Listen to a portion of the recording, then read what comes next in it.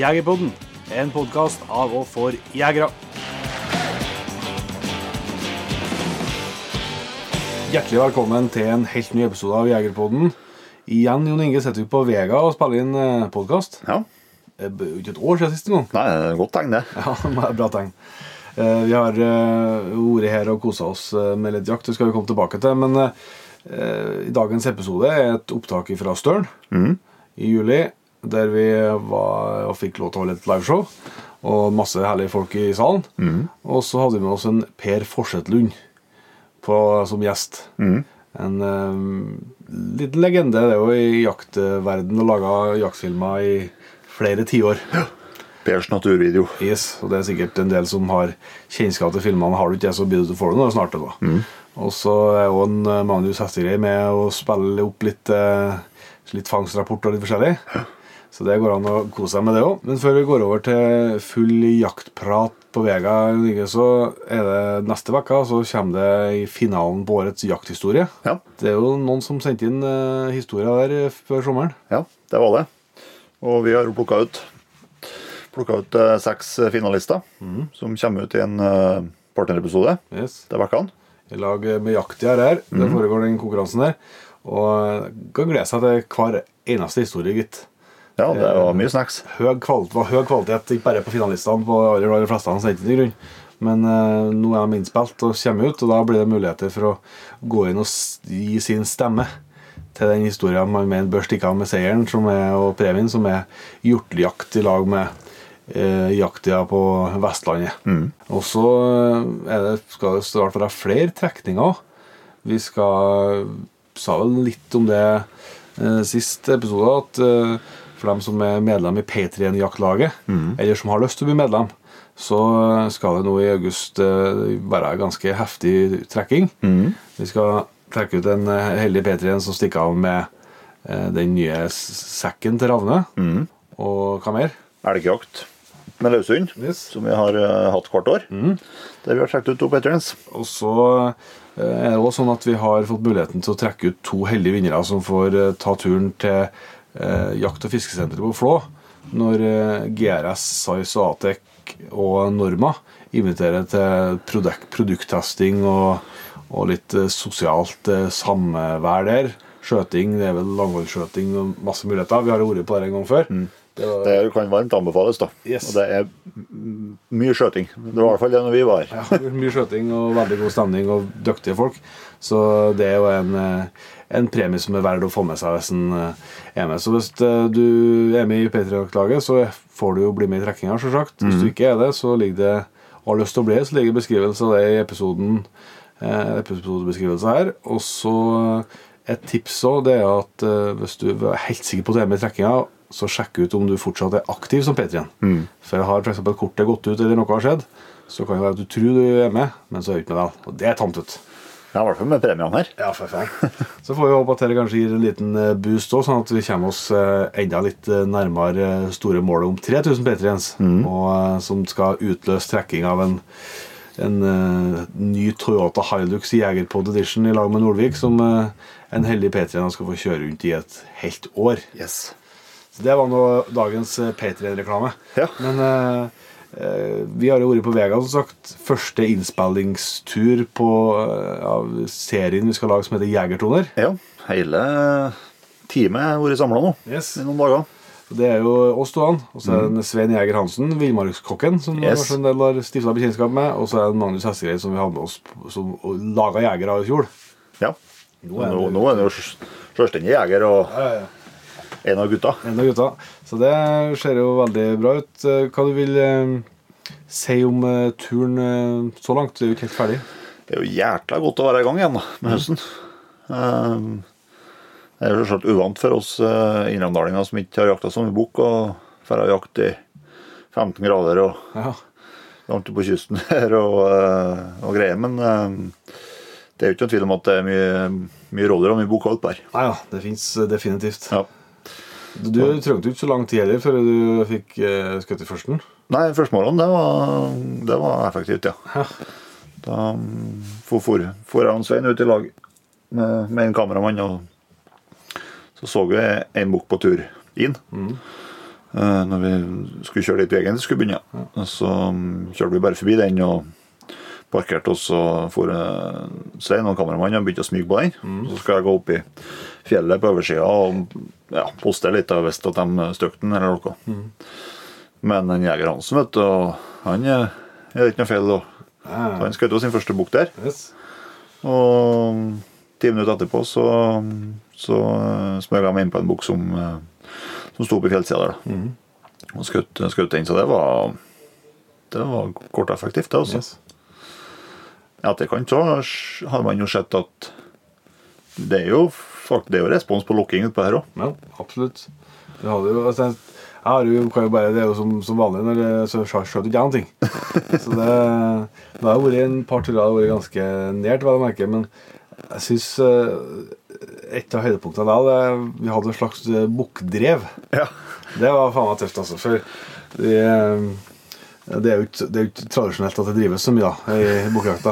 Men så var det, vi bor på en høtt her, og så vi kom ut på en formiddag her, midt på dagen egentlig, etter å ha sovet i dupp, etter å ha vært på nattmorgen i jakta. Så kommer det en bukk og geit springende over veien, og springer opp i haugen rett bakom oss her. Så ser man igjen i kameraet at vi fer opp og ser om vi ikke finner den. For hvis det var åpent og fint, liksom, vi var jo på toppen der kvelden før, så det var åpent og fint på andre siden, men ikke klarer å se den. Og så gikk vi og sette oss, så vi så hele feltet her, kikket en stund, nei, det var ikke noe å se, og så lukket jeg litt rann. Og da tvert så kom det geit og kje, som kom rett inn på dokken fra 3 meter, og fikk dem inn på under 100. Og de fortsatte å være i området og begynte å beite litt og sånn, og så lukket jeg litt til, og da ser jeg jo bukken flytte seg fra ett felt til annet felt. I hvert fall det jeg antok av bukken da. Eller jeg så at det var bukk, men jeg vet ikke om det var den samme som vi har sett og krysset av igjen. Men så gikk jeg inn i et sånn tett sitkafelt, og ble bort inn der. Og vi satt nå og lukket ganske lenge, men kom ikke ut da. Men vi så jo hele feltet, sant? Fra der vi satt, så vi hadde jo kontroll på at den måtte være inne her. Så da sa jeg til kameraet at må du bli igjen her og holde oppsyn over siktafeltet her, og så skal jeg gå og få til resten av gjengen, så tar vi prøve å drive det ut. Se om jeg får gang få på en spill da. Det var en kjempeidé, det. Ja, det var det. Det var jo det var ikke bare en bukk inn her. Nei, så vi fikk at du og Svein har skjøtt i hver sin, så måtte dere utvalgt til drivere. Og jeg må huske poste her da. Og så går du over den myra nedom oss og går gjennom første feltet.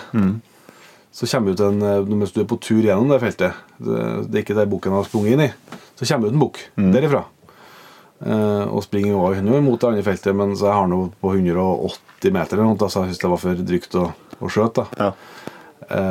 Og så stod han og kikke litt, og så går det ikke lenge, så kommer den bukken som hadde gått inn i det andre feltet som jeg så først, kommer den ut. Og han var tydelig større enn i bukken, så de jaget jo listbukken, så det kostet bortover i myra her. Og så gikk jeg faen ikke lenge igjen, så kom jeg ut til det feltet du hadde gått gjennom, så kom jeg ut enda en bukk. Og der fikk vi jo ganske kurant sjans på han. Jeg fikk stoppet han en tur på rett i overkant 100 meter, men da var det på film, men da hele bogen dekt, stoppet selvsagt rett bare hersen som stikker frem bakom et kjær der. Så jeg kunne ikke skjøte, og så fikk jeg stoppet han igjen på en 70-80 meter, men da stod han rett imot meg. Så jeg kunne jo, så jeg hadde sikkert vært det hvis jeg prøvde en smell rett imot der da, men først er det noe stor risiko med å gjøre det, og så er jo, om det tar, og så er det jo stor sjanse for at du ødelegger mye bakover dyret. Så jeg lett den få gå, så kom den forbi oss, men da var det for stor fart og sløtt, men det var jo spennende da.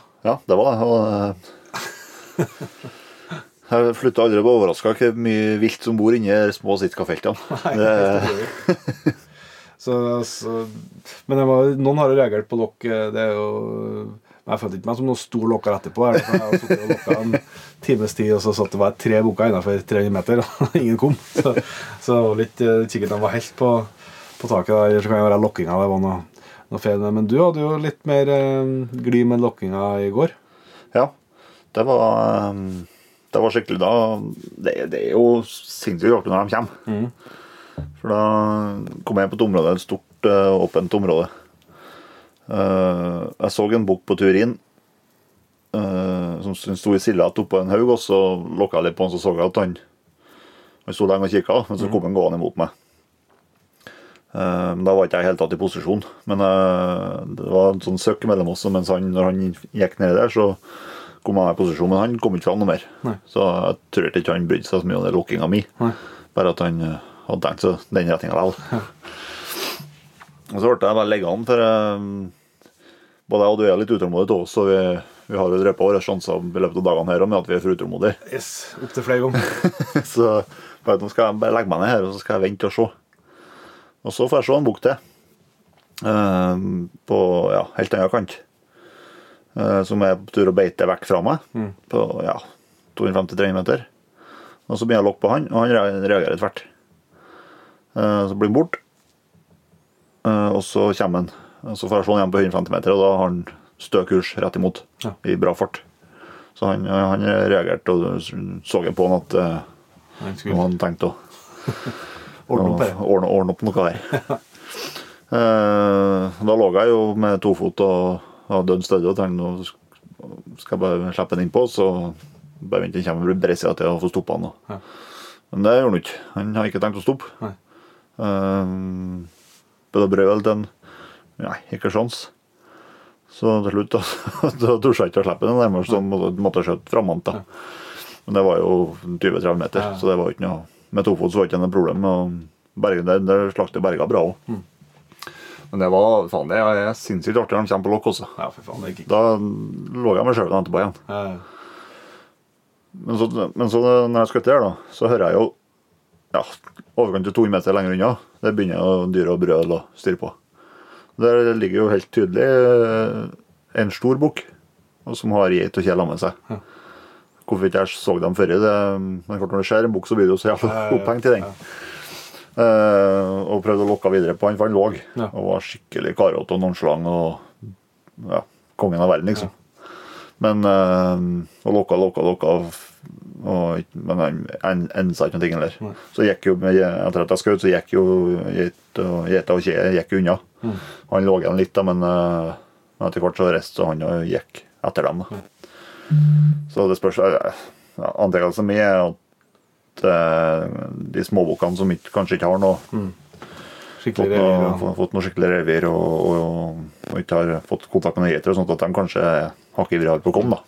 Men det store han er jo ferdig med, ja. Ja, det kan virke litt sånn. Men jeg ser jo at masse jegerpodlyttere som har lyktes på bukkjakta. Det er jo artig å se. Det er jo utrolig godt å være i gang. Ja, det er det. Jaggu er jeg spent på om jeg noen gang skal lære at det kan være bra å holde igjen litt og sånn. Jeg har faen meg rotet bort eller jeg vet ikke om det er borte i skuddesjanser, og det vet jeg ikke da. Men det føles sånn at du roter bort i hvert fall. Da har du liksom bare, spesielt en tur der jeg sto og lokket, og så lokket i 10 minutter, og så for jeg må gå videre. Så gikk jeg jo 50 meter til, og da fikk jeg se ræva på et dyr. I kanten på det økra som jeg stod og lokket på. Og så snek jeg meg opp på samme kanten, og da får jeg jo se at det er en bukk der, da står den så kjett bak og kjett kjær, men det er så lukt, så jeg ser bare piggene på geviret som stikker opp. Så jeg ser jo at det er en bukk. Og lokket jeg 2 til, og da begynte den å sige mot meg, men så var vind så jæklig lekker der, så jeg kunne ikke slippe den helt bortom meg, for da han kostet å få vind. Så jeg måtte bare, det var feil, men det var kort hold der, det var jo bare 40-50 meter fra meg. Så det så jo ble en glenn fra meg, men jeg kunne ikke, det var eneste plassen det var mulig å skjøte. Før han fikk vind, Så jeg måtte prøve å time det der, altså, men så klarte jeg jo ikke å se den. Jeg hørte jeg var på tur i den retning, men jeg klarte ikke å se den. Og så jeg bare spratt opp sånn troll i esk når jeg hadde på feelingen at det måtte være i der gata. Men da ble jeg litt for kjapp. Så han var akkurat bare å kaste seg rundt i det han skulle ut i den. Så, men det er jo sånn, men jeg vet jo ikke, men jeg tror at han var på tur bortom der jeg stod og lokket først. Så jeg skulle jo bare ha stått litt til etter jeg var ferdig og lokket litt til, eller stått litt til og ventet. Eller vært litt mer nøye etterpå. Men jeg tror jeg har litt sånn senskala av å jakte mye med hund. Men du er så vant til liksom at dette området på det er klarert. Sant? At du vet at hunden har vært igjennom, sant? Så vet du at her er høyst sannsynlig, det er ikke noen ting her. Ikke lagt med fuglehund eller rådyrhund eller elghund. Så og her er jo jeg lærer aldri at jeg skal, fy faen hvor mye jaktsituasjoner jeg roter bort på det, at jeg er litt for glad til at jeg kommer meg videre og har de sett meg ut et mål eller et eller annet. Det er jo bare tull, men du har jo all tid i verden. Ja. Men det er jo... Men forhåpentligvis så siger vi inn. Det blir jo bare gamlere. Håper at tålmodighet stiger med alderen. Ja, så når jeg kjøper meg, hvis noen har en boks med tålmod stående, så er det bare å se fra, så har du en kjøper. Så det har i hvert fall vært en fantastisk artig tur så langt, og vi har jo Svein Jæger Hansen har jo laget utrolig mat i flere omganger vi har på film, og vi har mye bra jakt på film. Så, og Magnus diska opp med en ny låt i går, så jeg tror at det føles i hvert fall veldig bra den første runden av Jegertoner. Så får vi jo se når det kommer etter å ha kommet i kløppen og kjempe seg på TV-en om det er såverdig da. Det er heldigvis ikke vi som skal avgjøre det, men det kjennes i hvert fall ut som vi har vært heldige med turen så langt da. Så det, men da tror jeg nå vi kan begynne å sette over til en Per, tror du ikke? Jo, gjør det.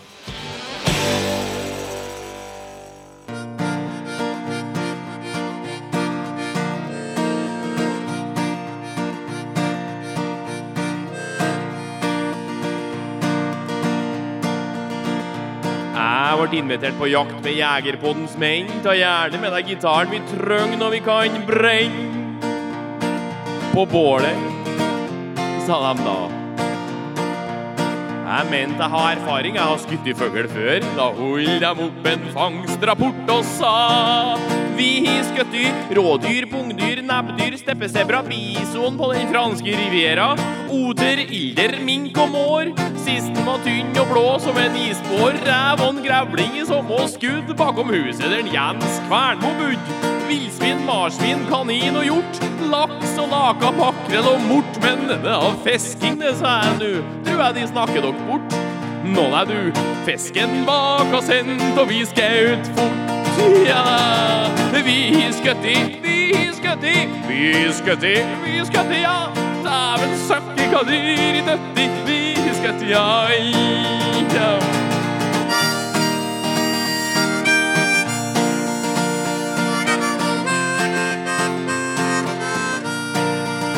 En ståre, huggorm, horrå, herring og hai på ei jaktfri yogasamling på Hawaii.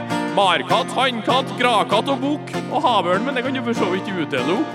I april i fjor skjøt vi 11 jerv som resulterte i viltnemndas lederverv. Måke, kråke, trast og gås, koala, krokodill og albatross, men den har fredet alle det de ikke da. Jo da, sa de. Men den var før i Facebook, det skjønner var andre tider da. Ja da, vi skjøtti, ja da, vi skjøtti, ja. Dæven søkke, hva dyr i døtti, vi skjøtti, ja. Jeg ble sett av noe tøgg og har mål om å fordøy. Ja, de vet jeg som ikke har lagt ned noe mye annet enn en og annen gammel røy. Det var da voldsomt, rapporterer de alt det der. Ja, det må være framsida, skal vi se på baksida. Jo da, den står det faktisk flere. Og vi nevner bæver, bøffel, bjørn og elg etter rikosjett fra en karavelfelg som først har gått igjennom en Toyota Hilux og streifan, sprek og arrin, tamstruts, gaupe, gnu, hakkespett og sel, galte, padde, panter og del. Sånn tiur vi ment måtte være fasan. Ja, vi skaut det som rørte seg, det var det som var planen. Men vi kom i oss, nå jakter vi ikke så støkt. For nå har vi noe med på laget. Så nå lader vi med luft og sekte høgt. Ja, vi skjøtti, ja. Dæven søkke, hva dyr i døtti, vi skjøtti, ja.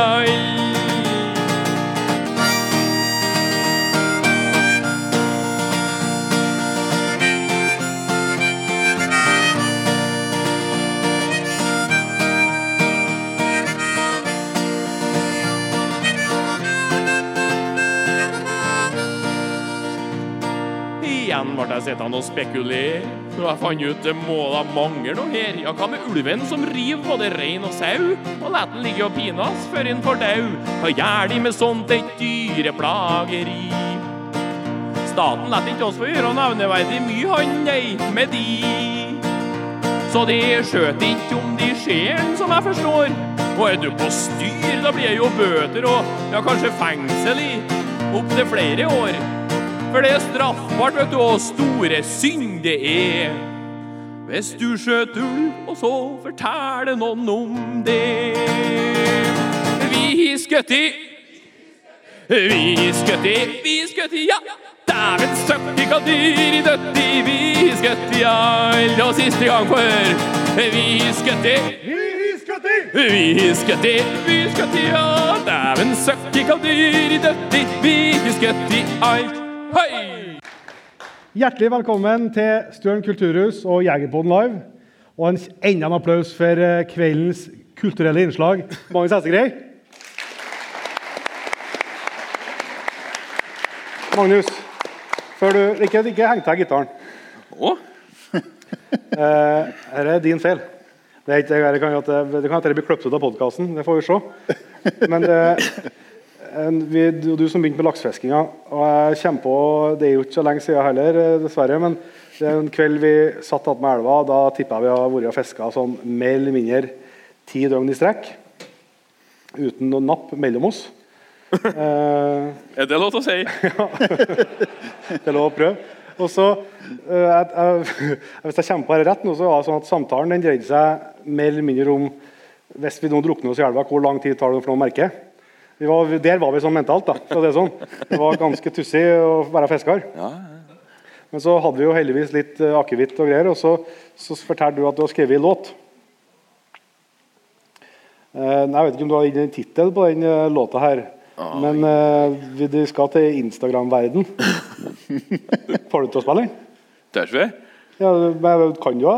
Ja, det vet jeg ikke. Innspilt eller noe sånt, men kommer det vel. Vi drakk akevitt, da, gjorde vi ikke? Ja, vi gjorde det. Ja. Det gjør vi nå, for å si det. Da kommer jeg i haugen, ja. Ja. Og da skal jeg bare, for at så hadde ingen denne låta den vel aldri spilt offentlig, for jeg tror jeg spilt bare den var der selv. Det ikke sikkert det blir spilt noe mer. Så, men det er ganske artig, og det er ganske på kornet. Og så kan noen synes at det er litt kjipt, og så skal jeg gi innledning først der da. Ja, du må snakke om det. Vi har snakket mye om det. Du som kommer i haugen. Ja, vi har snakket mye om det. Neida, men noe av det som vi to er veldig opptatt av, det er jo rekruttering til Jegerstand. Det er jo Magnus et synlig bevis på. Og en annen del av det som jeg synes er helt fantastisk, som gjør meg skikkelig glad, det er jo at endelig så begynner damene å ta sin rettmessige plass i Jegerstand.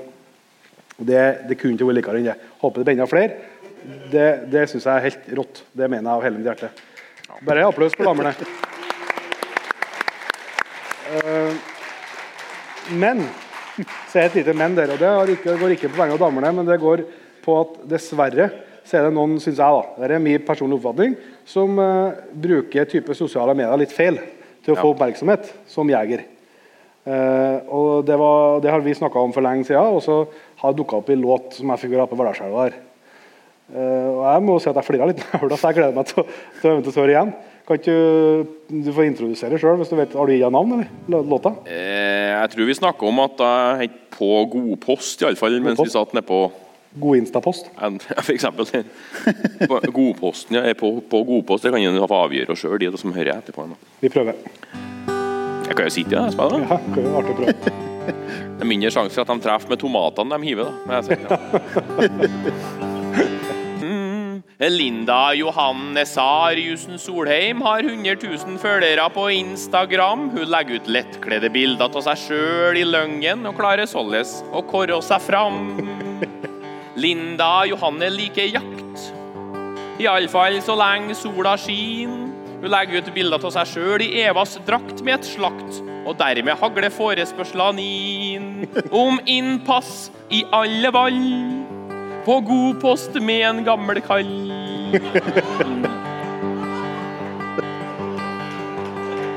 Ja. Og Peder Olav Juliussen Sætertrø redersønn I 3. generasjon. Han elgvall med hen og elgvall med den, og utrustning verdt flere million. Linda Johanne Sariussen Solheim får en melding på sin Instagram. Det loves valgfritt dyr, gratis fotograf, kost og losji, prevensjon og dram. I bytte mot innpass I alle hennes valg, på god post ved en gammel kall. Peder Olav Juliussen Sætertrø imponert over teknologien. En melding på nett, det alt som skulle til for å få gammelkrageren skutt inn. Han tømte magasinet både foran og bak, og tredde ned fra elgpost med ryggen rak. Så tok en bilde av Linda I løngen med elgen, og hun selte på Instagram for 35 flak. Og for videre til neste vall, og neste god post med neste gammel kall. Tjo!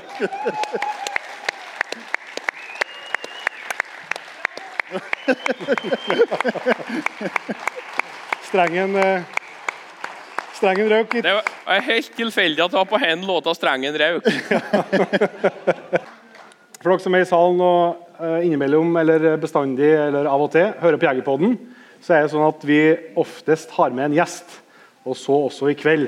Og nå har vi gleden av å ønske kveldens gjest velkommen, og jeg synes vi skal slå til med en kjempeapplaus til Per Forsetlund.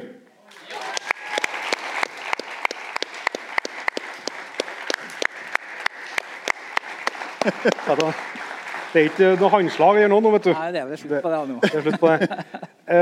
Per Forsetlund, jeg tror jo at en god del her sikkert kjent med deg, så tror jeg at enda flere kjent med jaktfilmene du har laget de siste over 20 årene.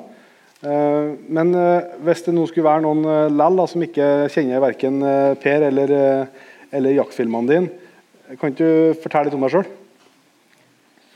Hvorfor måtte du begynne sånn, ja? Nei, en vanlig kar, skulle jeg si, som begynner I 54 år. Ja. Ja. Bare ungdommen? Bare ungdommen.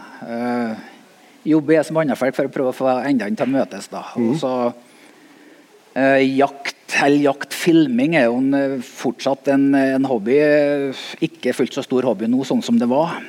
Så, men fortsatt så synes jeg veldig artig å ut og filme rensjakt, og spesielt elgjakt. Ja. Eller spesielt rensjakt, og så elgjakt. Ja. Så jeg vet jo at du har gått litt sånn, så du har jakta, og så har du filmet. Men hvordan startet, hvis du tar liksom før filmingen, hvordan startet jakta for din del da? Nei, det vel litt sånn, tror jeg med alle sammen, at hvis du har en mamma og pappa som glad I naturen, har en hytte oppe I fjellet kanskje, og de fer ut mye på fisketurer, henger I hælene på en pappa på rypejakt og sånne ting, det som jeg gjorde da, likens på rettfiske, og så tror jeg at du fer det litt mer sånn inn med morsmelka da. Ja. Farsmelka? Ja, mors og fars. Ja, det kan jo være begge delene.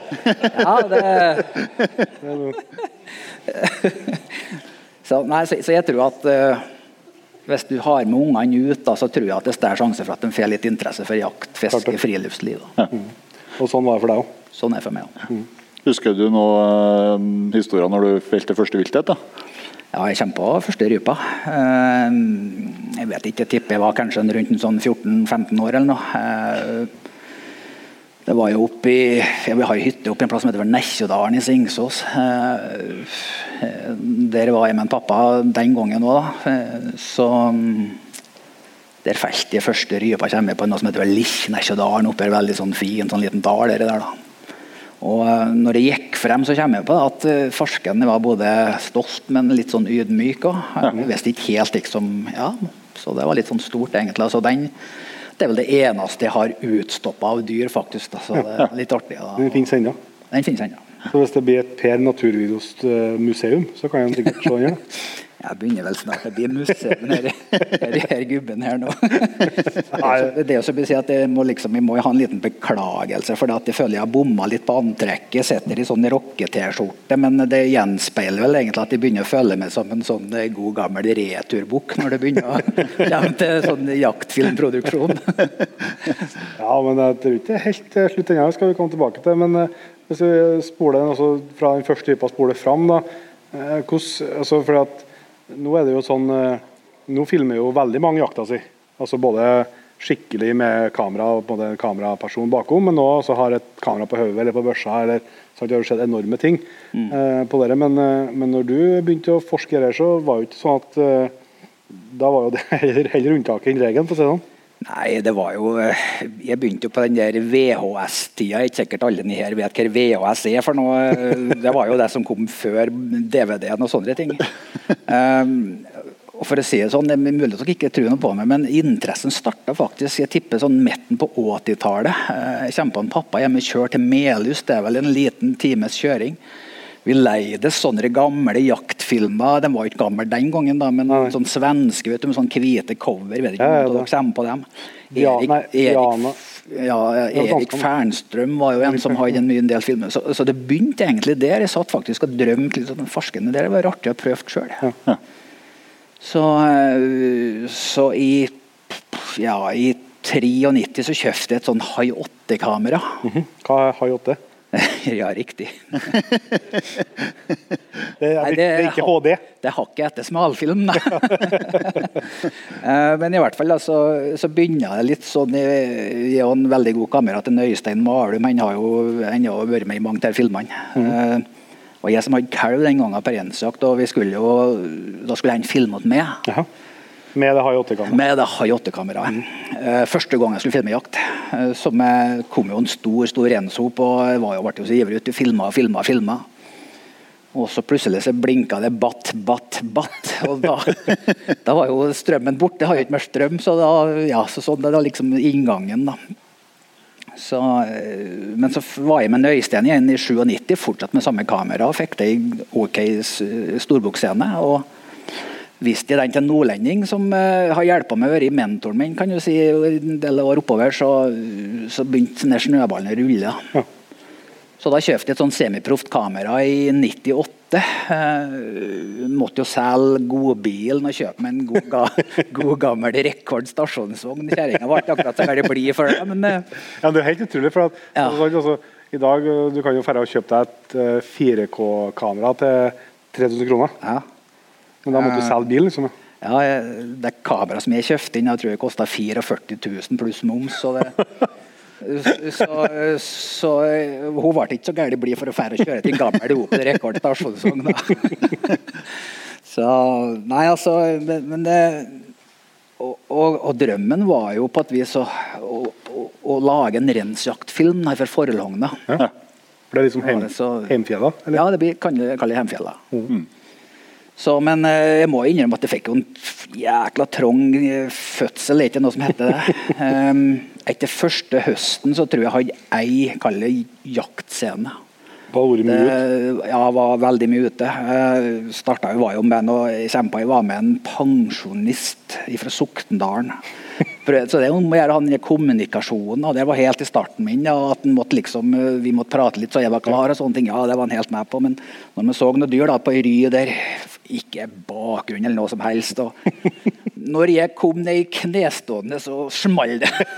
Sånn at, og sånn var det utover høsten. Så det var ja, det gikk egentlig veldig mye skeis, og jeg begynte å spekulere på om det her var egentlig noe slag å fortsette med. Bare for å sette det helt på spissen, altså bare for liksom motgangen. Det var kjempet, jeg var i Vingelen, skulle filme litt sånn brunstaktivitet etter jakta. Etter en lang dag oppe i fjellet, så fikk jeg se ren langt unna, så jeg måtte springe til bilen, kjøre rundt og så opp i fjellet på nytt. Kom oppi der, så ble det solnedgang. Ja. Det var sånn råskodde, sånn meter oppe, og så kom jeg helt inn til reen. Kameraet begynte å streike, så jeg fikk ikke til å filme noe som helst. Jeg fikk til å ta noen sånne stillbilder. Ja. Det ble en sånn sekvens på den filmen fra den turen. Og jeg gikk der og var skikkelig irritert og forbannet, og så gikk jeg ned igjen og skulle hive meg inn den gamle rekorden. Så tror jeg kjørte 70 meter, så døde jeg ut. så var det sånn oppoverbakke, så jeg måtte bare slippe meg bakover. Ikke livet i den hele tatt. Så jeg tenkte, faen, hva kan jeg gjøre nå? Jeg tenkte at jeg må jo ligge over i bilen da, men jeg måtte ringe til fruen. Så jeg det var liv på noe som heter Bratthøvålen der. Det var rypjegere. Kakka jeg på der da, så liksom, jo, så kom det ut en kar, så liksom så spør de pent om det var en mulighet om de kunne kjøre med, så jeg fikk komme til mobilforhold da, for jeg orska ikke å springe opp på fjelltoppen etter. Nei, du skjønner, vi har jo tatt oss en pinne, ser du, sånn, fra Fredrikstad, det karene. Men bare vent, så skal du få bilnøkler, sånn. Og da fikk jeg bilnøklene til en splitter ny Pajero. Så kjørte frem, og så fikk jeg telefonforbindelse, kom tilbake og liksom, beklager, jeg har bare en 200-lapp, sier. Nei, sa han, jeg skal ikke ha noe, i fjellet må vi hjelpe hverandre, sa han. Så lå jeg over til den der bilen, jeg tror ikke jeg sa nesten ingenting, sprang opp på fjelltoppen der om morgenen etterpå, så jeg ringte Viking da, så kom de, og de kom jo og tøva meg bort, og så hivet de bilen opp på en biltralle til slutt. Og når vi hadde kjørt en god stund, så kommer det den store rensoppen, jeg tipper i hvert fall en 300 dyr. De krysser veien rett fremme, så vi måtte fysisk stoppe. Og da sånn ironien, liksom, tenkte Persa, jeg ble kalt Persa. Så tenker jeg, faen Persa, her sitter du, her en bukk, han går og brunner som bærer det, og vi står her og kikker på å stoppe bilen, og så vet du at bak på den der forbaskede biltralla, det står en defekt Opel-rekord. Og inn i den defekt Opel-rekorden så ligger det et defekt kamera, og da... Men nei, da vi kom til Opel-verkstedet på Tynset, da, 2:30 om fredags ettermiddag, og heldigvis var det en reparatør der som ville se på bilen, så var det coilen, så bytta vi coilen, så kom vi med vei 60 derfra, så det var... Men det er sånn motgang, og da tenker jeg, dæven, skal jeg bare gi opp med en gang. Jeg skjønner jo litt hva du la i tromfusseløret. Ja. Så, men høsten etterpå, så da liksom, som jeg sier, da jeg har jeg 1 dag i fjellet, jeg er med 2 brød som har hver sin storbok, får med begge skuddscenene. Dagen etter er jeg med et trivelig par oppe i Budalen, fete, en scene på kalv og storbok.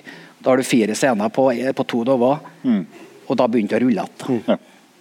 Da ble det rullet over til den første produksjonen, den første filmen du ga ut. Ja, så den lanserte jeg opp i Budalen da, og ja, det ble veldig mye felg oppi her, og så kommer jeg på, jeg tok opp 500 VHS i opplag da, første gangen da. Ja.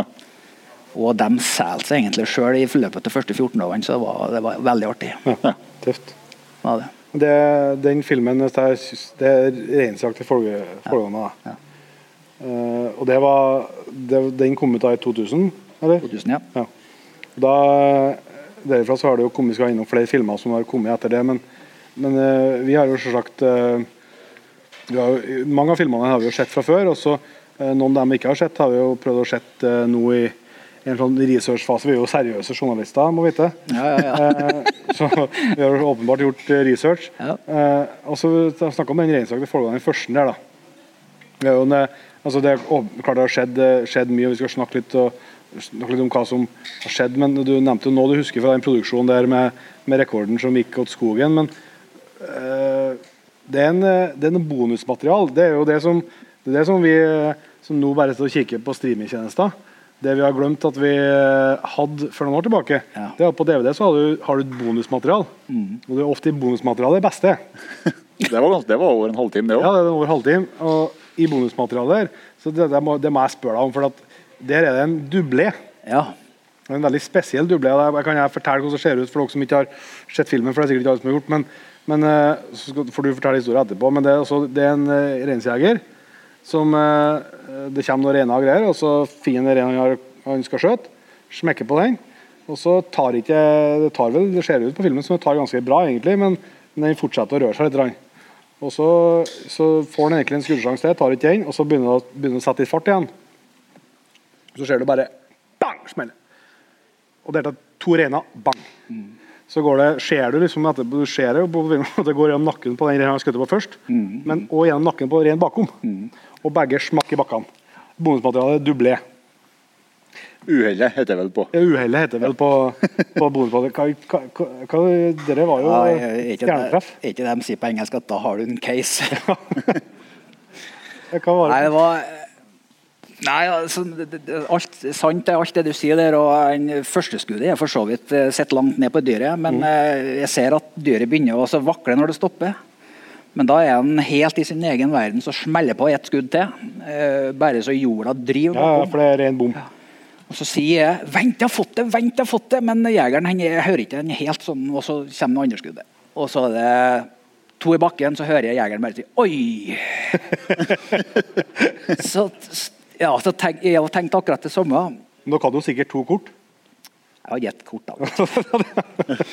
Så jeg hadde et listbokkort, det var jo listbok som datt da pluss et bonusdyr. Men da har du, sånn som jeg ser det, så har du 2 muligheter, og det er gripende der etter boka.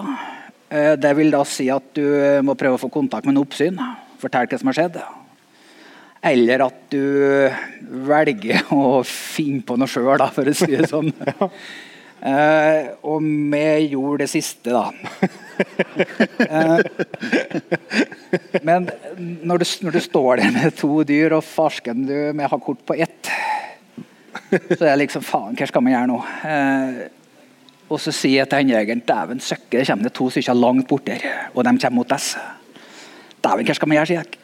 Så han var helt sånn, faen, vi må dreie bort ene, så vi dro bort den simla, skynda, så dro bort den langt unna bort der da. Ja, så kom jo der 2 jegerne, og så viste det seg at det var far og sønn fra Hestdalen. Og sønnen, han kjente litt til, for jeg har vært sammen med en i heimevernet. Så liksom, ja, jeg har vært i ren, ja. Ja, jøss bevares, det har vært i ren. Så lurte de på om de hadde... Ja, du er å jakte. Ja, så lurte de på om liksom, hva ble av dyr. Nei, jeg tror de får nordover, sier meg, og sånn, og jeg har ikke sett noe mer, nei, og så begynner han å spørre, ja, hva for noe dyr dere da? Nei, det er sjølingen, han har i simle sin, og dæven, tenkte jeg. Nei, så pekket jeg bort til jegeren, så sier jeg at du, nå må vi bare legges flat, det her er det eneste muligheten vi har. Så fortalte vi historier, og så spoler vi pent om hvis det har vært en mulighet om noe kunne ha tatt over det dyret, så har jeg vært kjempehappy. Ja, nei, dæven, det er ikke noe problem, jeg sier sjølingen da, liksom at har skutt i så mye ren opp gjennom årene sine, så det er ikke noe problem med sånn. Og dæven, jeg tror liksom skuldrene som du har oppi her, tror jeg får langt ned. Så sier jeg at dyret ligger et stykke bort på her, sier jeg, så... Når simla ble skutt i oppi hersen, altså hersen, ja. Ja, nei, det passer bra, jeg ser gubben, for jeg pleier å skjøte oppi her, så jeg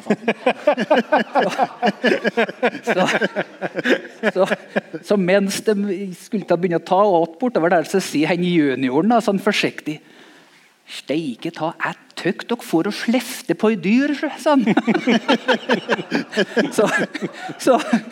Så det løste bra da. Men det er klart at ordnet seg for snille gutta. Ja, egentlig så gjorde det da. Så sånn var det den da. Men den første filmen der har du med mange forskjellige jegere du er med. Ja. Er det noen andre du kommer på liksom på spark, eller? Nei, på sparket.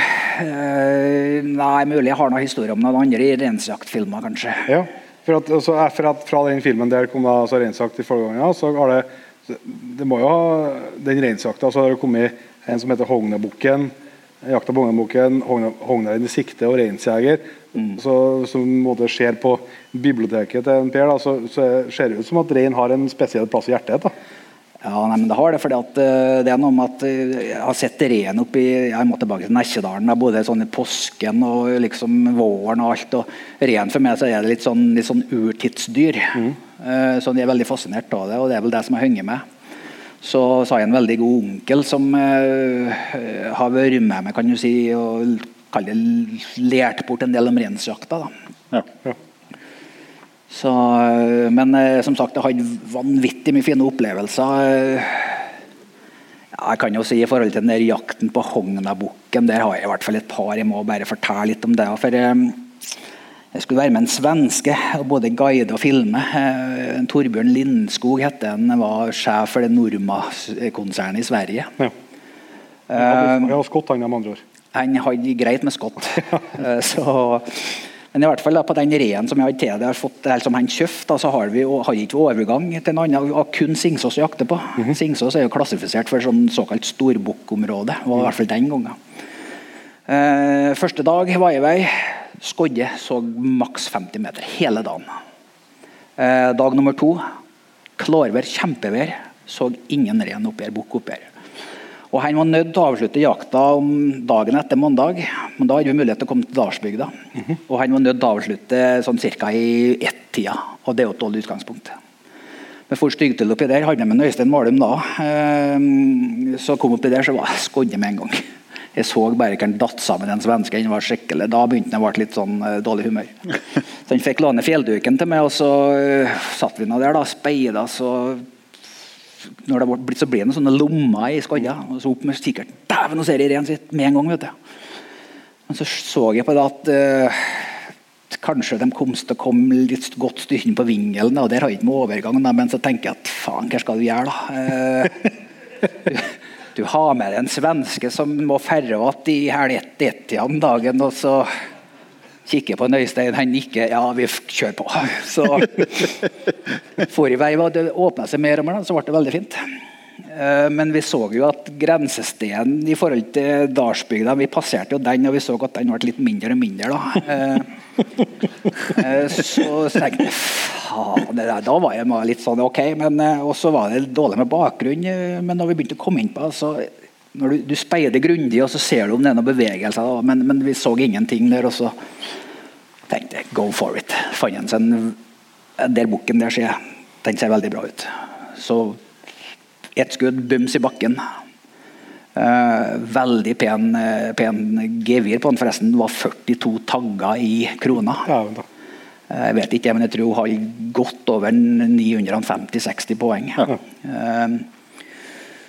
Og svensken var jo så happy, som han sa, at villrenjakt var noe av det desiderte fineste som jeg vet, sa han da. Så han var så happy, men han visste jo ingenting av at han var på feil grunn. Men Øystein og jeg, vi begynte å slakte som bare juling der. Og så kikker jeg på Øystein, så sier jeg, peker, så fikk jeg så 4 karer som kom ut og bort der. Tenkte jeg, og så sette de seg på den grensestenen, da. Så kom det en rett imot oss. Jeg kikker på Øystein, han kikker på meg, ingen sier noe. Svensken var kjempehappy. Så kom det en bort at så var det heldigvis en jeger. Lurte på om jeg hadde sett noe mer dyr. Nei, men så en hop, sier jeg, og den forsvant, sier jeg, til vingelen.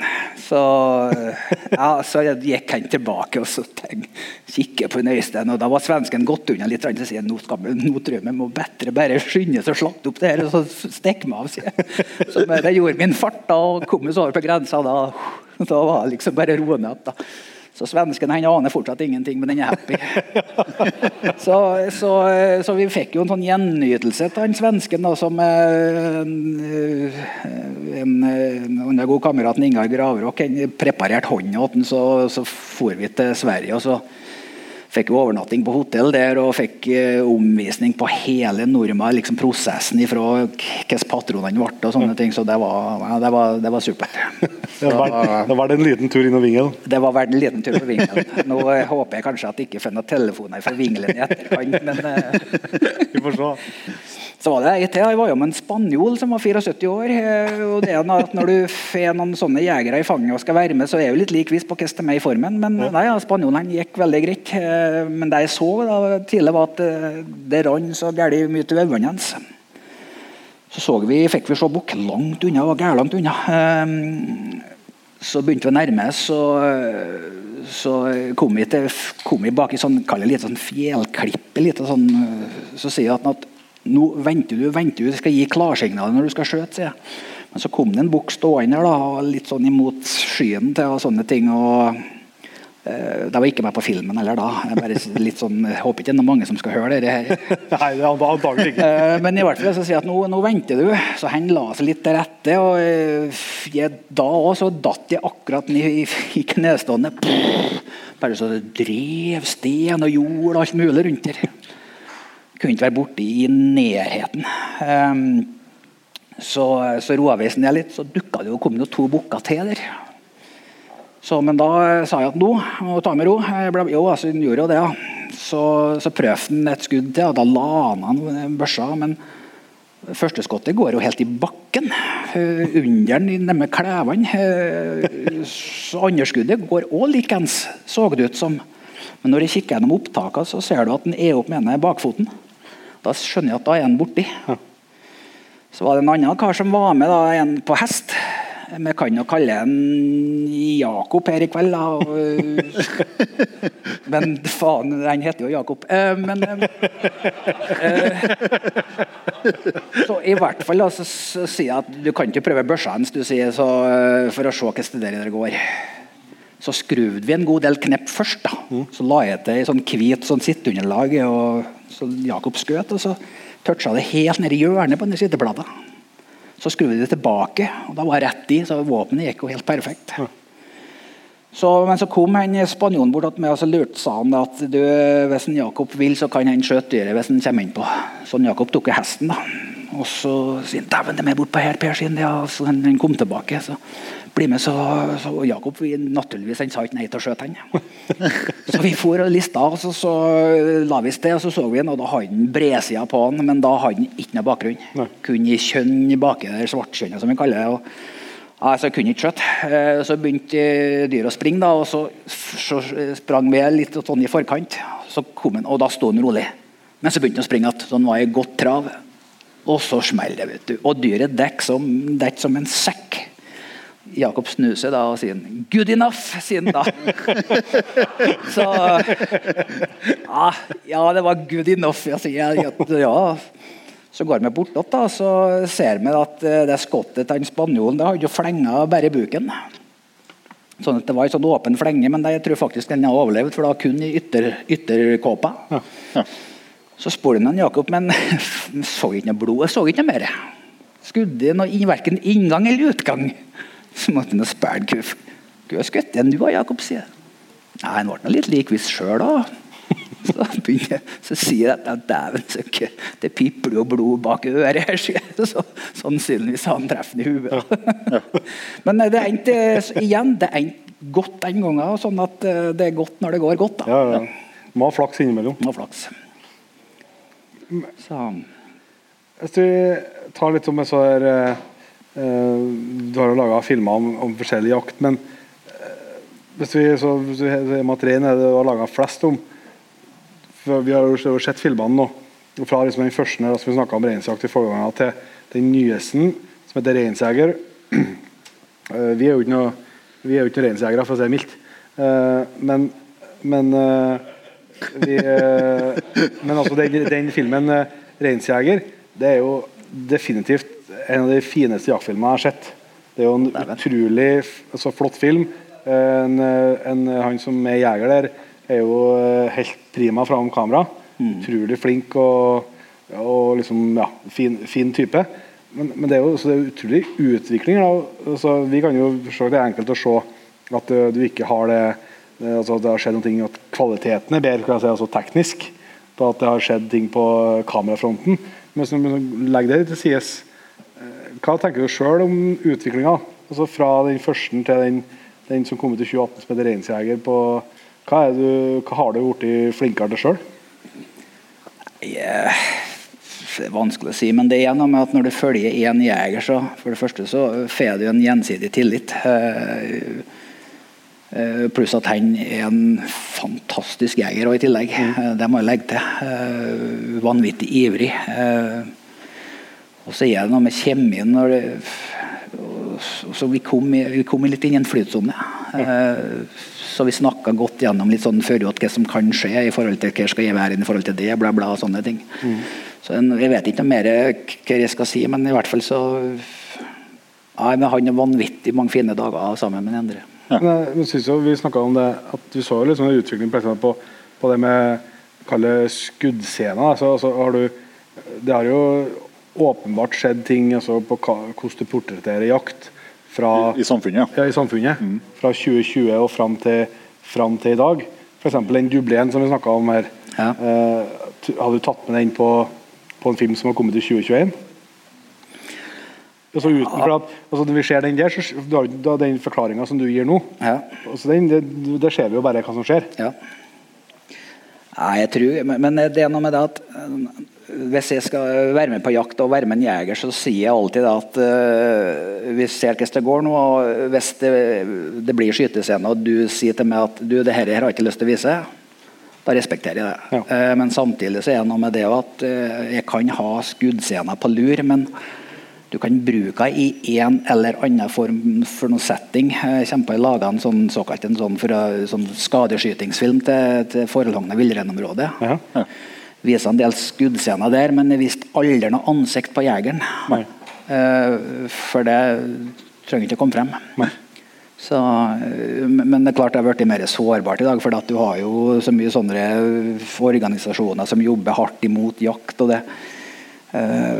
Men uansett, de filmene som jeg lager, det er jo myntet på jegere, altså, og det er opplevelsesfilmer, det er ikke noe lærevideo eller noe som helst, så da føler jeg at på et vis har ryggen fri. Ja, skjønner.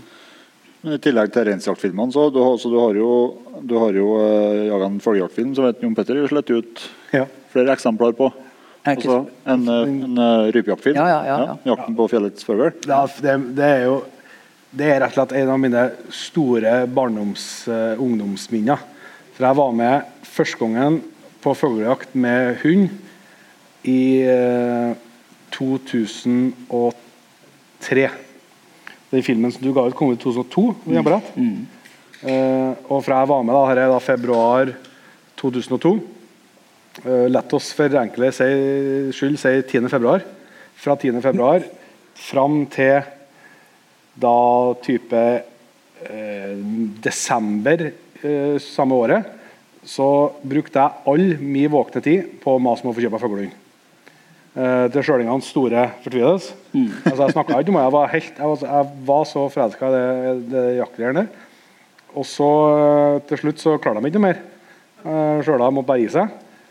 Og de fikk kjøpe fuglehund. Da var jeg 14 da, og var hentet den i februar 2004. Og så sagt, du har kommet ut en film 2002, og den fant jeg på biblioteket på Namsskogan da, i det samme vaset der. Og der er det som heter Jakten på fjellets fugl, som handler om rypejakt med irsetter. Og jeg skulle hente meg irsetter. Og jeg tror ikke jeg lyver, altså, om jeg sier at jeg har sett den filmen 40 ganger. Og dæven. Da tror jeg ikke jeg lyver. For hvis du hadde fått sett det bibliotekkortet på Namsskogan på den filmen, så sto jeg Jon Petter Meldingen 7 dager. Jon Petter Meldingen 7 dager. Jon Petter Meldingen 7 dager. Det var liksom sånn nedover da. Og det var altså, og det synes jeg synes det er artig å fortelle deg om det, for at, altså, det er jo, det sier jo noe om det du har laget. Du sier at du føler deg som returbok, men det sier jo noe om det du har laget, at, og det kan jo godt sett andre folk i salen her også, som har det på samme vis, at du har laget gode jaktfilmer og underholdning, men den filmen for meg, det er liksom det man i litt sånn høye lag kaller formativt. Det har det ordet for meg. Det er et kjempesterkt barndomsminne i den filmen. Og vi så den jo igjen nå. Jeg kunne jo replikkene fortsatt. Snart 20 år etterpå kunne jeg replikkene til dem som var med i filmen. Det var jo ikke replikker, for det er jo ekte her, men altså det de ser da. Og det må jeg bare si tusen takk for. Ja, men nå ble det litt rørt her. Du har jo sett den filmen flere ganger, eller jeg har sett første Rambo-filmen, du. For den tror jeg har sett sånn cirka 25 ganger. Ja. Derfor du ser ut som Rambo i dag.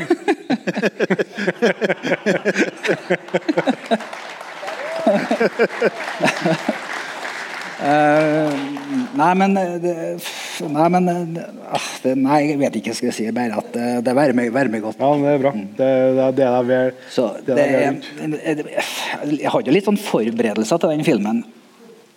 Jeg kommer på at jeg tenkte at jeg må prøve å få til noe spektakulære scener med å få hunden og føvelen imellom meg og jegeren. Ja. Du skulle bli skøttet på, det du sier. Ja, egentlig så tenkte jeg, faen, hva skal jeg gjøre der? Så tenkte jeg at, ok, men da må jeg få produsert et skjold fremme i kamera. Ja, da får jeg til et firma i byen, jeg kommer ikke på hva det heter, men de produserer blant annet vindu til fly. Ja. Trefte en kar der, og han tvilet vel egentlig litt på prosjektet mitt når jeg forklarte han at jeg skal ut og lage en rypejaktfilm, men jeg trenger et skjold fremme i kamera som dekker huet og overkroppen, sånn at det ikke blir skutt på. For leggene var ikke betreftet, tenkte du? Nei, for jeg kunne... Jo, men han var med på det, og de fikk kameraet mitt, og de brukte noen dager på det, og kom opp med en løsning, og faen, det så helt snedig ut, vet du, men de hadde ordnet til noe sånn, ja, hva skal jeg si, noe sånn, nei, det er vanskelig å forklare det, men i hvert fall så, det var sånn pleksiglass da, hele turen, skuddsikkert. Og så rett fremme i linsa så hadde de ordnet til en liten sånn luke der med noen sånn spiler, sånn at du kunne ha noen sånn utskiftbare, sånn at hvis det ble ripet det glasset fremme i linsa og sånn. Så da tok vi i vei på tur, og så måtte jeg kjøpe med et sånn håndaggregat da, for å få til å lodde batterier. Ja, for da var det fjells lenge. Da var vi borte i Vuku. Så det er jo ikke hemmelighet lenger nå, men det var hemmelighet lenge, men vi for til Sverige og laget filmen der.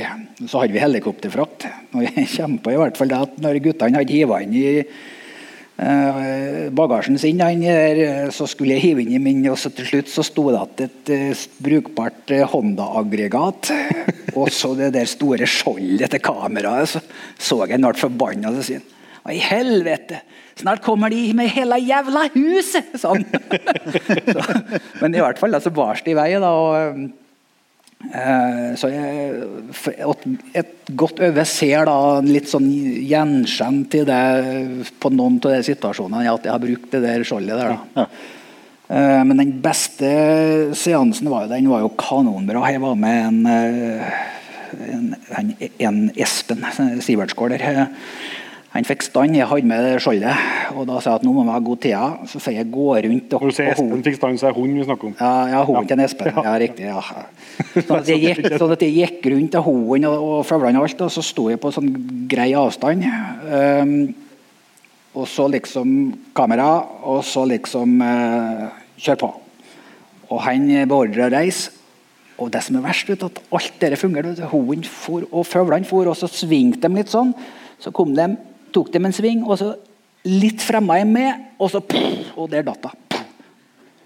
Helt vanvittig. Tenkte jeg, fy flate. Og så ropet helt vild da, at Espen altså, skulle begynne å se gjennom. Faen, vet du, det var så vanvittig spennende at faen, jeg glemte å sette på opptaksknappen. så den scenen ligger bare her, da, ingen andre som har sett. så sånn kan det gå noen ganger. Du har jo noen, jeg vet at det finnes noe, jeg har jo sett, som sagt, vært innom filmen, så det finnes jo noen klipp der du ser det. Ja. Så det ble jo med på et vis. Vi har jo snakket om reinsjakt og rypejakt, så det er jo sånn veldig heimkjært, men jeg vet jo at du har også du har vært i Afrika i flere omganger, og både laget jaktfilmer. Hvorfor har du vært i Afrika? Ja, sier det. Det som jeg sier at det tok meg 40 år før jeg var ute og rest. Første turen var Sør-Afrika. Sånn som jeg sier at jeg har jo vært ute og rest før også, som jeg sier, har vært i Funesdalen og sånn, ja, men i hvert fall så var det som var liksom store reiser. Jeg hadde med meg Øystein Målum da, en veldig god kamerat, og med glede så vanvittig. Alt var helt nytt. Kom dit, det var en ting som jeg tenkte på, det var jeg har litt sånn slangefrykt. Ja.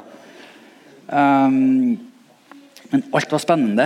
Jeg kom dit bare så varmen slo imot dem når han kom ut i Johannesburg i flyplassen der. Ja. Så målet var jo å lage en film da, fra den gruppa der da. Var det. Og for å si det sånn, når jeg snakker om Afrika så føler jeg at de meste tilhørerne, men for dem som har vært der så vil jeg tro at de kjenner at seg. Og jeg vil anbefale det i hvert fall på sterkeste. Helt magisk. Ja. Og så var det der med slangen da, som sagt da, det var liksom jeg og Øystein fikk sånn nabohytter, hver sin hytte, men vi var naboer, Og når vi kom dit, så skulle vi få middag under åpen himmel. Svart himmel, det blir tidlig mørkt der. Så det stjernespekteret, og månen kom frem, og du hører apene, lyder, lukter, alt mulig. Det var helt vanvittig magisk. Så sier vi da til hverandre at den som dusjer ferdig først, står ute og venter ute i døra på hytta si. Så ble jeg ferdig først. Og så hører jeg begynne å rasle bare en sånn par-tre meter unna meg.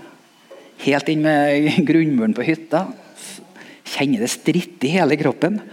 Så må jeg begynne å lure meg, og det ligger det faen med en stor slange, og så kveiler seg inni der, da, inni plantene, blomsteren der. Så kom Øystein ut, og så ropet jeg på han, da, og han kom da, og så var jeg nysgjerrig, vet du, så sto han og kikket litt og sånn, men nei, til slutt så sier vi at nå tror jeg vi går og gjet, så gikk vi da. Så det var liksom første møte med slange da. Ja. Men heldigvis så har jeg ikke fått noen slange på rommet. Det var det vel en som har gjort i gruppe førjes. Det en regel som gjelder, det er å ha døra når du går ut og inn. Ja. Nå har jeg ikke fått noen klarering for å fortelle denne historien, så jeg trenger ikke å si så galt min navn og sånne ting, men i hvert fall så var det en, og her er sann historie, var en som skulle, ja, det var vel sent om kvelden, skulle på badet og gjøre sitt fornødne på toalettskåla. Og når han setter seg der og skulle til å begynne å trykke litt, så lå det en slange punnet, det er noe sånn tøykerja der, så var det en sånn 10 cm over klaring fra flisene, og punnet der så lå det en slange. Og han stivna helt, han var sikkert mer redd sånn som jeg var slange da. Han stivna helt. Så tenkte han, faen, hva jeg skal gjøre nå? Og så tenkte han, faen, jeg må opp. Så han tok sats og hoppet opp fra dassen og sprang ut. Akkurat når sommeren gjorde det, så var slangen opp, og så spyttet han på den, men han bet den jo ikke, så det var ikke noe farlig. Men han kom på å ha døra.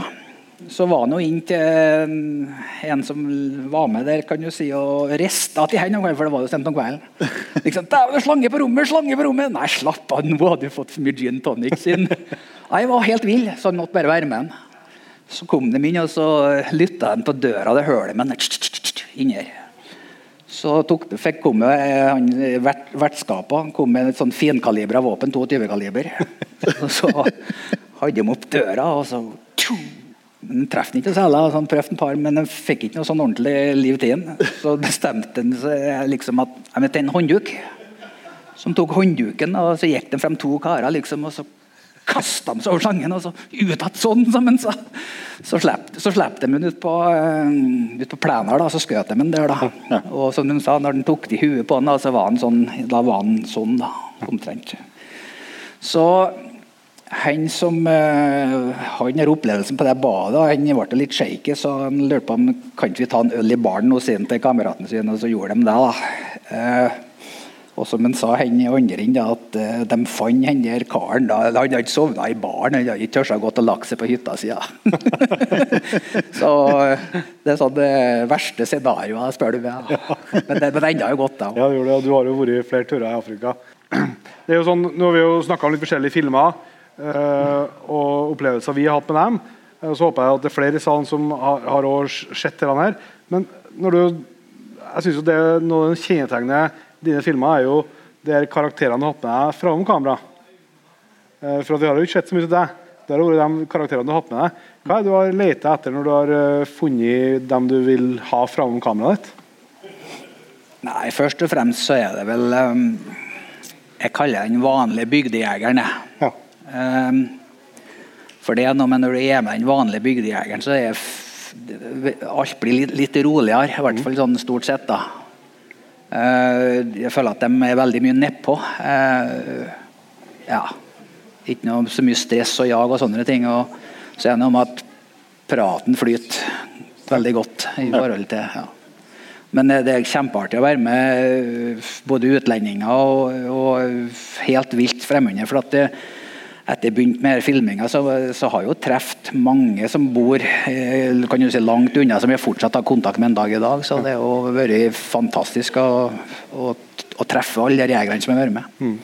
Så det er jo sånn at når du takker meg for at jeg laget den Rypak-filmen, så må jo jeg kan du si takke alle dem som har fått være med og spesielt så kommer det jo litt mer tettere på dem som for eksempel i forhold til en Endre Kosberg som bygger en hel film rundt og likens jaktlaget Kanon som en hel uke sammen med mot noen som du kan jo si med en dag likens da Odd Ivar og jaktlaget der, men jeg regner med vi kommer inn på den filmen. Ja, så vi kan i hvert fall Odd Ivar Rønningsgrind var jo gjest her på Støren i fjor og det var en kjempeprat med han og en fantastisk film, ikke minst som det jo en film som til tross for at den laget for mange år tilbake så den står seg jo godt den dag i dag den med elgjakta med Rønningsgrind-gjengen. Jeg har fått veldig, veldig gode tilbakemeldinger på den og det ikke bare æra mi, men det jo de jegerne som med fantastiske fine typer som med og de var selv fordi at det noe med hvordan jegeren fremstår i filmene i forhold til respekten og ydmykheten i forhold til viltet det tykker jeg veldig viktig egentlig i forhold til det for at har jo sett noen filmer der jegeren skjøter et dyr og så kommer han bort til et dyr og så det nesten sånn at det ligger den der jævelen det ikke sånn det skal være. Nei. Jeg har vært med mange og sett folk liksom tett på i situasjoner som vi har jo sett dem på film men du har jo sett dem liksom live og direkte og så vet jeg at du liksom du har liksom bremset din egen jakt for at du har lyst til å ut og filme det i stedet men da jo etter liksom over 20 år interessant å høre hva for deg da, en dyktig jeger?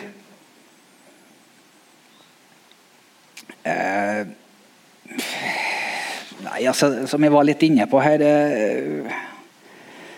en dyktig jeger for meg vel en som rett og slett ydmyk og takknemlig for det litt sånn klisjéaktig men faktisk over den naturen klarer å gi en til opplevelser og fangst jeg føler det litt viktig sånn at for vi driver med jakt, vi tar liv og sånne ting og i hvert fall som vi var inne på før i forhold til at en del organisasjoner som jobber litt imot det her, så tror jeg at vi må være i hvert fall kanskje litt varsomt frem da, på et vis da. Så, og der som jeg sier, der jo jaktlaget til Odd Ivar var jo fenomenal der, sånn som spør det meg i hvert fall. Odd Ivar nevnte jo at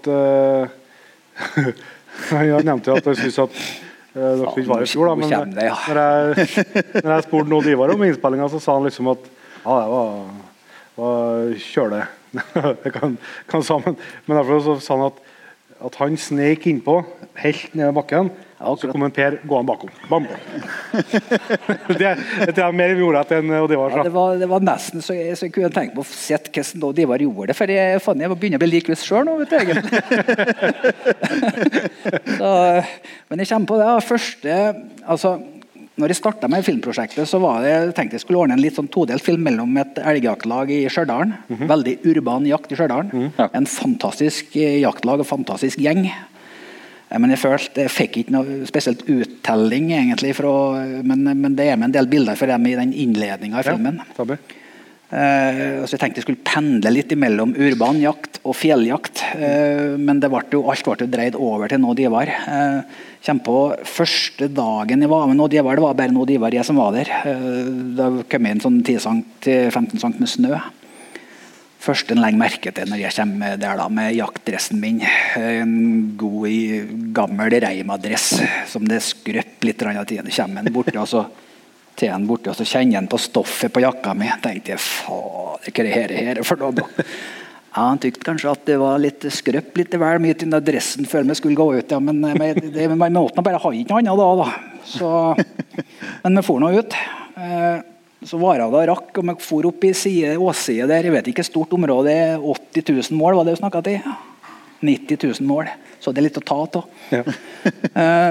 men i hvert fall da, så var det skyggeside der vi for oppi og så Odd Ivar speide og så sier han plutselig dæven, nå ser jeg noen hånd sin ser noen hånd sier jeg, ser du bare sånn svarte grantre førulegget opp bjørktre oppi her og så ser han at dine hånd oppi skyggesida oppi her langt unna tenkte jeg, det bare bløff men så han forklarte meg hva det der var altså Så sier jeg til henne, ja dæven, nå ser jeg, sier jeg. Jeg så ikke en skit. For å si det sånn. Men i hvert fall, da, så gikk vi jo imot det der, da. Og jo da, omsider så ble det jo los oppi der, og så visste du så at det var jo en pen okse. Og vi fikk jo den skuddscenen, men det var vel en 14-spiring, tror jeg, på første dag jeg var med når de var oppe her. Og det var litt sånn, da hadde jeg trøblet en god del i Stjørdalen med urban jakt, og så liksom plutselig så en dag med noe det var, og så presenterer han den der, og det er litt sånn, dæven Persa, velkommen til Storgrytdalen. Så det var stort, og de var ordentlig stort. Ja, det skjønner jeg. Men du har jo vært med og filmet litt mer elgjakt i senere tid. Vi har sett at vi som er glad i elgjakt kan glede oss til en ny film allerede til høsten. Ja, det kommer en ny film. Men jeg sliter litt da. Det er derfor som jeg sier at jeg føler at det er en sånn returbukk i her bransjen min. For jeg har gammelt utstyr, og jeg redigerer på en Mac fra 2007, sånn at, og jeg filmer fortsatt på teip, så jeg er sånn bakstreversk. Så nå sliter jeg noe vanvittig for å få ut en god master da. Filmen er ferdig, men så jeg må vel ty til han Per Arne Bustnes, han mentoren min. Han må jeg i hvert fall si en spesiell takk til, foruten han så har jeg ikke hilt på. Fantastisk kar. Så han blir vel sånn hjelpe med å mastre ut en god en.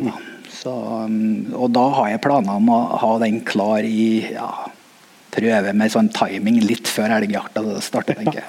Hva kan vi se frem til? Jeg løser jakta også, med en kamerat fra Singsås.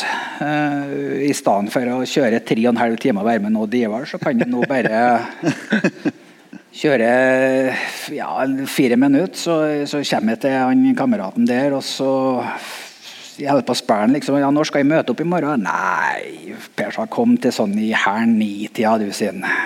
Ok, da har jo sikkert de fleste han allerede sett og ikke første neste seg ute i jakt, men sånn er det, og vi har holdt på lenge.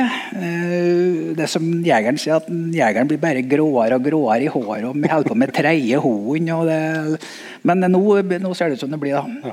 Og det er jo en jeger som er veldig nedpå, er veldig rolig, veldig avslappende, og en herlig jeger. Men hvor mange sesonger har du vært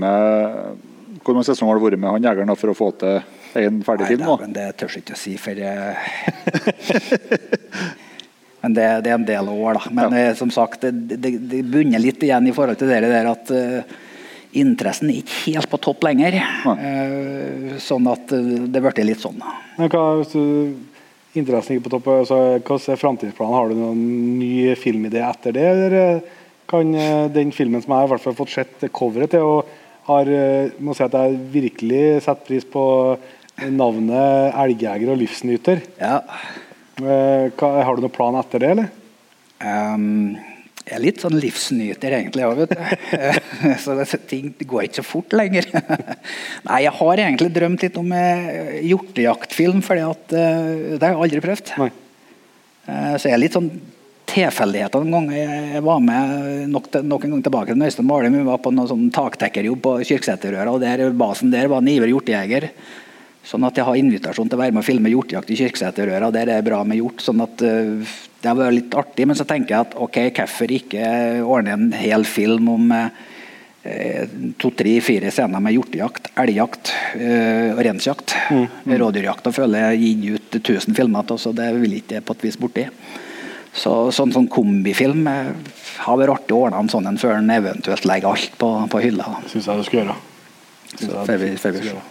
Men jeg må jo forsken. Jeg følte at noe de var kom med en par stikk åt meg i fjor. Jeg vil tilbake til noe de var da. Bare sånn, jeg må bare si det før at de var veldig glad til det. Men det er sånn at det var lange dager. Ja. Hodeløkt og alt det var jo inkludert i hele opplegget, og det ble sene kvelder, og vi kom inn så var det gjerne å begynne å tørke tøyet inn i en liten hytte, og der var det vel 5-6 karer som var. Og så når den skulle tørke tøyet, så var det en ovn inni her da. Og ganske høyt over oven så var det som en sånn, jeg kaller det som en sånn hersestør da, som var hong opp, og der hang de klærne over da. Men nå Ivar, han ganske, dæven, nå må jeg vekte mine ord. Han litt mindre da, eller den andre som der. Begge noe rent fysisk. Tenker lengda, sånn at han rakk ikke opp til den der stonga. Så han fant seg en sånn liten taburett, så han stig opp på den da. Og så begynte han å kledde av seg, han der flanellskjorta, oppå der også. Og så får han buksa da, oppå der da. Og så begynner andre å rope på han. Ta det, det var sånn helsetrøya, ta det helsetrøya, ta det helsetrøya. Så begynte han, og det var tonet altså den, og så, ta det sokkene, Sjåføren, og de var står på den taburetten, og begynner å tete seg sokkene, og så ha oppå, og så tog han begge dem, da, og så begynte han selv da, liksom å vifte litt på rumpa, så tog han til trusa litt sånn, og så ropet andre, ta det trusa, ta det. Så kom han litt nedpå, så så rørleggersprekka, men så ble det annen låt. Ha på det trusa! Så det ble med det da. Sånn...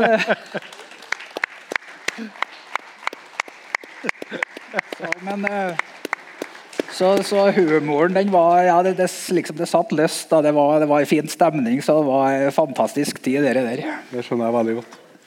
Vi skal begynne å gå inn for landing etter hvert. Det har vært utrolig artig å fått både spurt litt om det vi har lurt på, og fått høre litt om hva som foregår på Ødalen nå de var. Men før vi har jo fått mye jakthistorier og historier fra innspillinger og så videre, men vi slipper jo aldri en gjest uten å spørre om den jakthistorien eller opplevelsen til slutt. Og det vil vi jo gjerne med deg og Per. Folk har jo skjønt det i salen her, at du kan jo fortelle historier. Har du tenkt ut det som vi kan runde av med? Jo, jeg har tenkt ut da, men jeg har flere, men farsken, jeg tror før til den, altså, jeg må bare, det er en person som jeg må takke da, for opplevelser. Det er en Frode Larsen, en jobb i Norma i Norge. Tidligere gjestejeger på den. Ja, jeg har vært godt kjent med henne, og det hent på et vis som var med å vise med Afrika. Var med henne på elefantjakt i Zimbabwe, og når jeg sier det, så da begynner folk å rynke på elefantjakt i Zimbabwe, ok. Er ikke den utrydningstrua? Nei, den er nok ikke det, langt ifra. Og det var nok den mest hva skal jeg kalle den likeste jakta jeg noen gang har vært med på, i forhold til at når vi skjøt elefanten, så fikk de innfødde all maten som de som møtte opp der, og skinnet som ble selt, det hadde en høy verdi, gikk tilbake til skoleverk i kommunen, og mye sånne ting, men jeg sier ikke mye mer om den jakthistorien, jeg kunne fortalt veldig mye, men en Frode vil jeg spesielt takke. Og like som jeg sa, jeg var inne på at alle dem jeg har fått være med, spesielt takk til dem som har gjort at jeg kunne ha drevet på med det her da. Når du snakker om historie, så faen, jeg vet ikke, jeg må prøve å ta lell av det. Jeg moter opp nå. Jeg moter meg opp nå på litt vatten.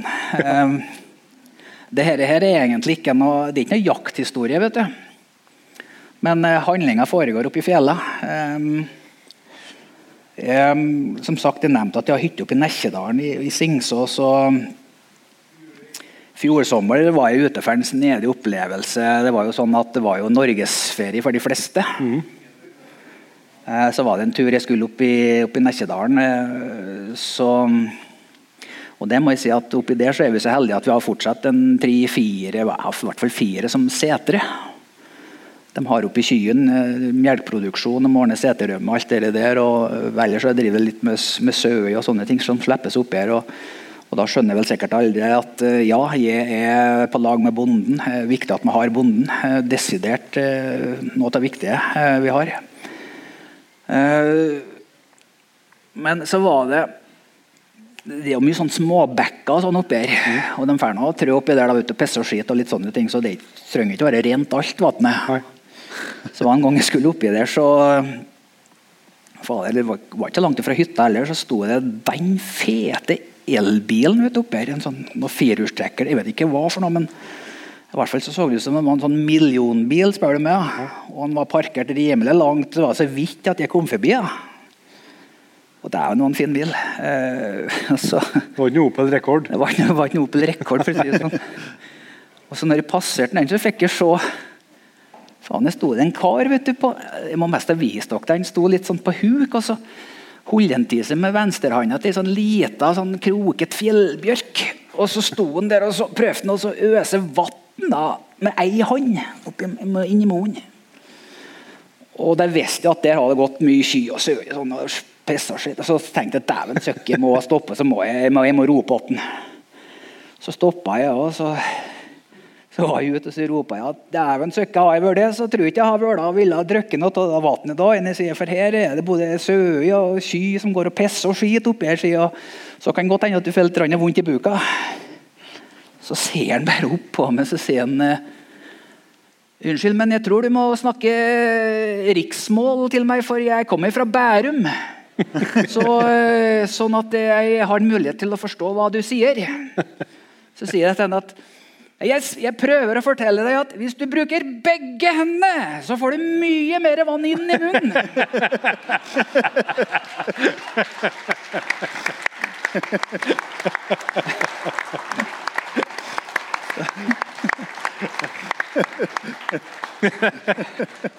Den grei.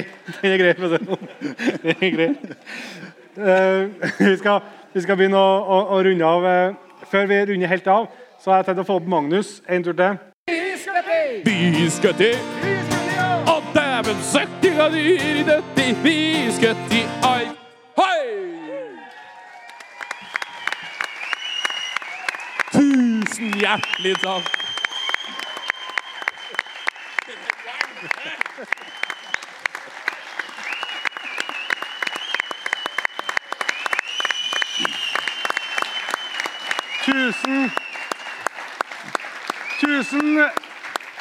Tusen hjertelig takk for at dere har tatt turen hit, hørt på det vi har pratet om. Så ser vi som vi bruker å gjøre. Til neste gang, Jon Inge. Vi høres! Det var altså Per Forsetlund på Støren kulturhus og Magnus Hessegreit som spilte musikk, og vi jobbet litt via. Ja, det gjorde det. Det var artig. Det var kjempegøy. Det var kjempeskøy, og det jo digg å ut og treffe publikum igjen. Absolutt. Og Per må jeg jo si utrolig sympatisk og fin kar, som god til å fortelle historier og artig å høre på. Også artig å få trekke frem med noe. For som du sa der, altså, at jeg og mange har jo et forhold til filmene hans, men han jo i bakgrunnen der, skal jeg si. Ja. Så det ikke så mange som kjenner han for det, men han har jo gjort en god innsats for å skape underholdning og læring til oss jegere. Ja, altså han liksom ikke en type som har stukket seg frem så mye eller, så det var artig å få en prat med han. Det var det. Så det håper jeg du som har vært med helt hit og sett pris på. Vi har tradisjon tro, gleden av å ønske en knippe nye fine folk velkommen inn i P3-jaktlaget. Så da tror jeg bare starter på toppen der og sier tusen takk til Eivind Viger Kirulf, Gunn Merete Kulseth, Leif Inge Bakken, Roger Murtnes, Andreas Skarstad, Runar Homo, Vetle Tørgersen, Sivert Haugan, Ida Lore, Gard Teksum, Ola Lislien, Kai Tore Olsen, Tage Nyrønningen, Kristoffer Vikan, Petter Pettersen og Endre Friestad. Tusen hjertelig takk til dere. Og hvis du som hører på nå ikke med i P3-laget og har lyst til å bli her, så du hjertelig velkommen inn. Som du hørte i starten, så skal det allerede nå i august trekkes ut nye fine premier. Så hvis du har tenkt at jeg skal bli med på P3-greiene, så gjør du det nå. Så får du bli med på trekkinga. Så sjekker du gjerne ut nettbutikken vår hvis du har lyst. Og så ser vi som vi bruker å gjøre til neste gang. Vi høres. Så må du komme på ferjeleie nå, tror jeg. Ja, det tror jeg.